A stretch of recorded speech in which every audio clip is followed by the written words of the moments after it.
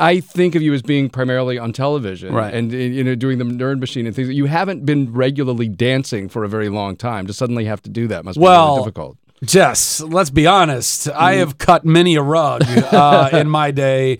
Many of those rugs have been at your parties at Comic-Con. So that's true. Yeah. That's true. Me and Joss Whedon just tearing up whatever dance floor we can find. Okay, every year at Comic-Con, so Entertainment Weekly has this party on Saturday night, and it's the closing party, and every year Joss Whedon comes, and he'll be the first one dancing. Oh, yeah. Yeah. Oh, yeah. And then he will dance until 3 a.m. Yeah. Yeah. And that's that's why I love Joss. I mean, aside from all of his incredible talent and vision, I love that he likes to dance.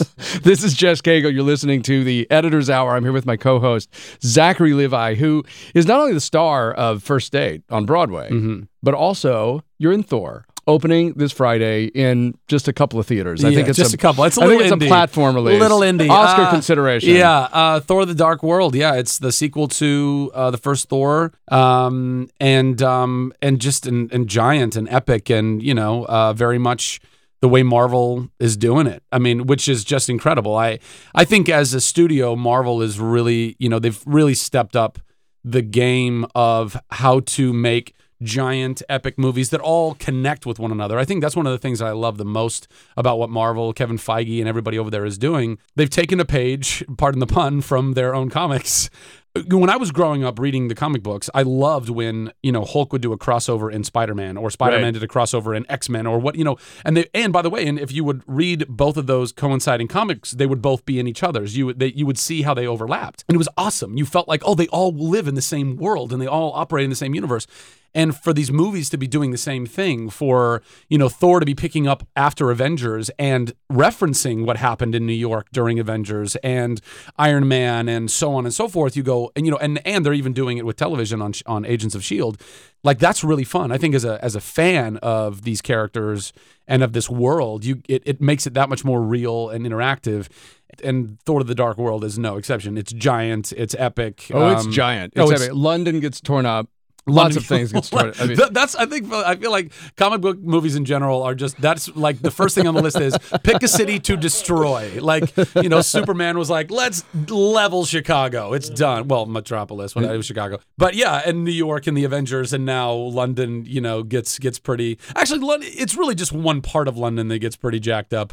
But yeah, and and everybody's back. It's an important part of London. It's Judi Dench. She just gets decimated. This thing lands on her. Excuse me, it's Dame Judi Dench. Thank you very much. Dame Judi Dench is not in Thor: The Dark World. She's not. No, but you get Anthony Hopkins is back. I got to do a scene with Anthony. I only had like one line with him, but I was like, all right, cool, kill me now. Got to work with Anthony. I'm out. What was it like on the set? I was insane. Because you never know what mood Anthony Hopkins, let's be honest, you never know what mood he's going to be in. Oh, I don't know. He was always pleasant. Every day I saw him, he was always pleasant. There was one, I don't know. I think, look, Anthony Hopkins is like, the first time I met him, he was in the hair and makeup trailer, and I was like 2 seats down from him, and we were like the only 2 people in there. And I was just sitting there going, and all I could think of in my head was, what do I say? What do I say? What do you say? What do you say to Anthony Hopkins? What do you say? I don't know what to say. And then I think I turned to him and I said something like, hi, Anthony, I'm Zach. Like a typical thing that you'd say. And he goes, oh, really lovely to meet you. I'm Anthony. I'm Tony. He's like, call me Tony. Like, he's that kind of guy. Yeah, he's very casual. Super casual. Yeah. And then I think, I can't remember, I think he said, where are you from? And I said, I'm from Ventura. I can't, somehow we got along the lines of that he lives in Southern California. He lives in Malibu and he loves it. And he wouldn't change it for the world. He loves California. And so we just started talking about Southern California because I grew up there my whole life. And then, just kind of, chatted for a second. I was like, oh my God, I just got to chat a little bit with Anthony Hopkins. And then the next time we talked, because, our schedules are all over the place. Everybody's got these different things. He was shooting Red 2 simultaneously. And so he came back and we were doing a scene and we had just blocked the scene and we were walking back to base camp to the trailers. And I just was like, hey man, how's Red 2 going? And he goes, and he lights up and he goes, oh, really, really well, actually. Yeah. And this is a horrible Anthony Hopkins impersonation, by the by.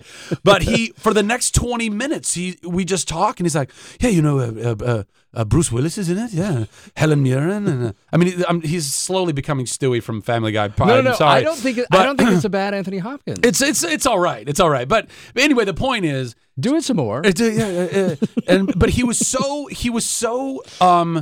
so like just delighted that he was working with these actors doing this movie, and I was stoked that I get to have this conversation with him, but B, it was one of the coolest things and coolest like refreshers and reminders and lessons that even a man who has literally won every award under the sun, who may be considered the greatest living actor of our time, is still unaffected and unjaded enough where he could be excited about that. He's like, yeah, I get to work with these other awesome actors and do these fun. And he was kind of talking about the scene that he got to do and whatever. I'm like, oh my God, if I didn't love you so much already, I love you that much more now. Like, you're just such a cool dude.